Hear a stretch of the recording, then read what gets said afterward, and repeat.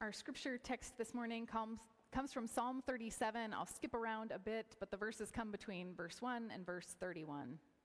Listen for a word from God. Do not fret because of the wicked.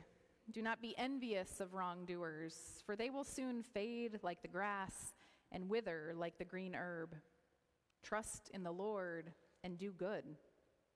Live in the land and enjoy security. Take delight in the Lord, and God will give you the desires of your heart. Commit your way to the Lord. Trust in God, and God will act. The Lord will make your vindication shine like the light, and the justice of your cause like the noonday. Be still before the Lord. Wait patiently for God. Do not fret over those who prosper in their way, over those who carry out evil devices. Refrain from anger and forsake wrath. Do not fret. It leads only to evil. For the wicked shall be cut off, but those who wait for the Lord shall inherit the land. Yet a little while, and the wicked will be no more. Though you look diligently for their place, they will not be there. But the meek shall inherit the land and delight themselves in abundant prosperity. Our steps are made firm by the Lord when God delights in our way. Though we stumble, we shall not fall headlong, for the Lord holds us by the hand. The mouths of the righteous utter wisdom, and their tongues speak justice. The law of God is in their hearts. Their steps do not slip. This is the word of the Lord. Thanks be to God. Would you pray with me? Holy God, I pray that you would open our ears and our eyes and our hearts and our minds to the message you have for us today. In the name of Christ we pray. Amen. So delight. I have been very delighted by our music today. Thank you so much. What a gift. Delight is this wonderful topic that some of us have shared about already in adult education. We were speaking about this book by Ross Gay, The Book of Delights. And it's this wonderful collection of essays written by this man who did this spiritual practice of noticing one thing every day that delighted him and then writing about it. And he started this project on his birthday, and for a whole year, the year he turned 42, he picked something to write about that delighted him, and he wrote in a notebook by hand, and he crafted it into this book of essays, and it in itself is delightful. So this book came out a few years ago now, and I first heard of it from Emily Anderson, our former seminary intern and invitational ministries coordinator. And she had loved it. I read it and loved it, and I was so inspired by it that I thought I would love to start that practice. I want to write about things that delight me every day. And so, like many great intentions, it began with a notebook, and I pulled out this very cute notebook that I called Sarah's Notebook of Delights, and I was going to do just exactly what Ross Gay did and write about different delights that I encountered. And so I got the book out, and the first day I had it, and it was on my kitchen table, and I was about to start, and then I thought of something I had to do and another thing I had to do, and so I started a to-do list in the notebook instead. Thought, well, I'm just going to jot this down here, then I'll get to the delights, and I, started my to-dos. Needless to say, I did not write any delights that day. Kind of forgot about it. A couple weeks later, I got it out and remembered and had intention again, and I put it on my bedside table this time. And that day, I got a phone call with some really hard news. And suddenly, my mind and my heart were filled with worry, and there was not a lot of space for delight. And so it sat there on my bedside table for a while. And then eventually, I actually wrote my very first delight in the notebook. And I think I was feeling pressure because Ross Gay has this beautiful language, and he's a poet at heart, and he speaks with just such wonderful words. And so I started to write a little detail about what the thing was that gave me delight. And I stopped halfway through and said to myself, this feels so cheesy. It reminded me of this book that I had gotten at my high school graduation, and it was called 1001 Things to Be Happy About. And it was kind of one of those hallmarky, gimmicky books that had, flowers on the cover, and it was cute, but it was super just cheesy and commercialized. So I remember writing in my first entry of Delights and thinking, this just falls kind of flat. And I put it down again. And I remember being other places and noticing Delights, but not having the notebook with me, and needless to say, the notebook stayed mostly empty, and the practice fell flat. It turns out that even when we try to be intentional, there is a lot that can get in the way of delight. Psalm 37 that we just read is traditionally attributed to David, and it speaks of a time of high anxiety and stress, a time when it might feel hard to notice delights. The situation seems to be that there is a lot of worry and frustration that the evil things of the world, that the wicked people of the world are actually doing really well, and all of the good people, the people who are trying to be faithful and stay close to God, are struggling. Some people call Psalm 37 a psalm of theodicy, a psalm that wrestles with the biggest questions we all have. Where is God when good people suffer? Where is God when wicked people seem to get everything they want and need? Where is God when rich people just seem to get richer? Where is God when honest, faithful, amazing people die trying to get to a better life? Where is God when caregivers get sick? Where is God when power-hungry abusers are put in positions of great influence and power? Where is God? The psalmist was asking these questions, and we still ask questions like this today. Where is God in struggle? Where is God? When we're faced with those challenges and questions and hurts of humanity, we wonder where to turn or what step to take. And we're not alone when we ask those questions. Even very deeply spiritual leaders have asked these questions of doubt and struggle and where is God? People like Mother Teresa and Martin Luther and Pope Francis and C.S. Lewis all asked these questions of theodicy, of where can God be when good people are hurting? Know that if you are asking these questions, you are in good company. So you'll notice when you flip through Bibles that often Psalms have a sort of title or a subheading under them. And these were not written by the original poets, the original authors, but added in later by editors. And sometimes they're really sort of helpful lens, a way for us to look at the psalm. And there's a title for Psalm 37 that's really interesting to me. The title is Exhortation to Patience and Trust. Exhortation to Patience and Trust. Now, when we're in moments of theodicy crisis, being told to be patient and trust is sometimes the last thing we want to hear. It's kind of like being told to calm down when you're really fired up about something. It just doesn't work. I think I would have titled this psalm something different. I think my title might have been Search for Delight. Did you notice the word delight came up 3 times in that psalm? Delight in God. The Lord delights in you. The wicked will not last. The righteous will delight in true abundance. Somehow, even in the midst of these biggest questions, The psalmist is telling us that turning toward delight, noticing delight, is the way to move forward. A couple of months into this project, the Book of Delights project, Ross Gay said that he started feeling like delight was a muscle that was getting a workout.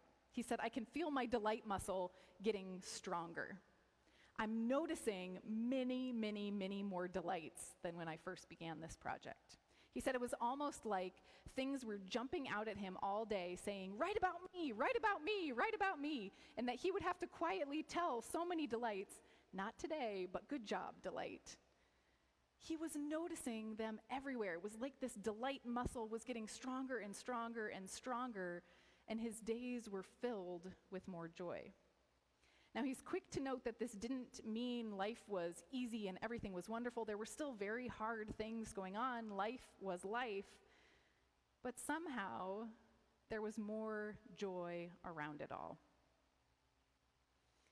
Ross Gay talks about delight being deeply connected to pain and to hurt and to loss and even to death. It isn't just happy-go-lucky observations like that 1,001 things to be happy about. Delight somehow is deeper. And he said after observing for a few months how many delights were coming, it was almost like he was waking up to the world in a new way. Waking up to God's delight in him in a new way. Our world is not really set up in a way for us to exercise the delight muscle very easily. The news, social media are meant to exercise fear muscles or comparison muscles, and even the way our brains are wired and our language is structured, we are more set up for negativity than we are for delight. And so it requires intentionality to work out the delight muscle. We usually think of delight as simply something that brings pleasure. But it was so interesting to me to read that the Hebrew word delight, the root of it actually means to be soft or pliable, to be delicate. And immediately in our culture, that kind of screams negativity, weakness, softness. Oh, it's just so bad. But I think it's actually very, very beautiful. To be delighted is to be soft enough to let yourself be affected by something. To let your life in the present realize that you're not invincible. To wake up and recognize that we can notice God even in the ordinary. It takes courage to be soft enough to delight. I think God shows us the way over and over in Scripture. God delights in making clothing for the first humans when they feel shame.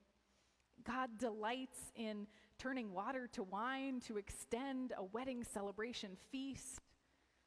God delights in the presence of his friends and washes their feet even the night that the empire came to arrest him and crucify him. God delights in the number of hairs on your head and the breath in your lungs and the cares of your heart. And we are called to delight in God, to be still and wait and wake up to the world around us. Noticing the things that God created, noticing the humanity all around us, noticing what it feels like to be alive. Delight in itself might not answer all of the big questions we have, all of the theodicy questions about suffering, but it will point to a God that delights and knows us in the midst of them. Delight will allow us to act out the true kind of justice. Ross Gay says that we usually think of fighting when we think of justice, and there is an element of that, but ultimately at its root, justice should be about lifting up the things that delight us, the things that we love, the things that we know are important, and gathering people around those things that we love enough to make a change. Justice is a practice of delight. So the first step, if we are to be people of justice, is to notice the things that we delight in, and then to try to bring more of that into the world. So this little notebook here, I think, has a total of 3 delights in it, and probably 7 to-do lists right now. But I did find a practice that worked a little better for me that I wanted to share. I was reintroduced to it when I heard an interview with Ross Gay a couple of months ago, and I remembered my failed project and sort of was able to laugh at myself, and I decided, well, what do you already do that you could sort of integrate a delight practice into? So I started doing 2 things.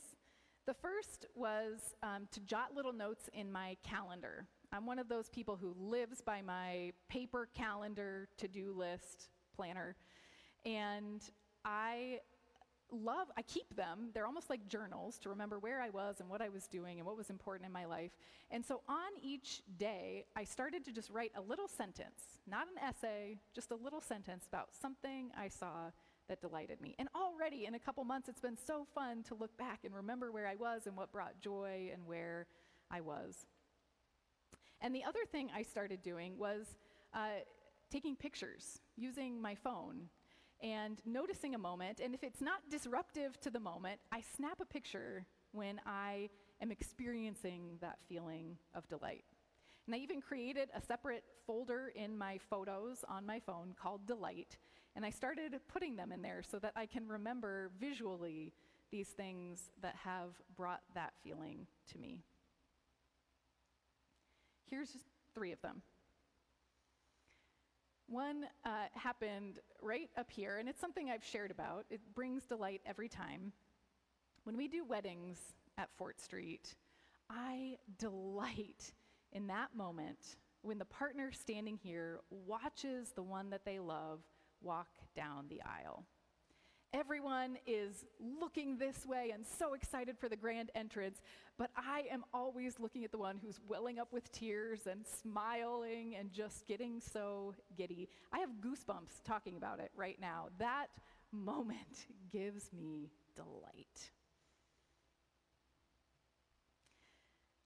I was walking at sunset not long ago, and there was a beautiful, beautiful sunset, probably because of smoke and fire and all of that, but we'll leave that aside for now. It was a beautiful sunset, and that brought me delight in itself, but I noticed a bird sitting on the wire looking like it was looking at the sunset. And who knows what it was actually looking at, but I started watching the bird watch the sunset, and it gave me such delight.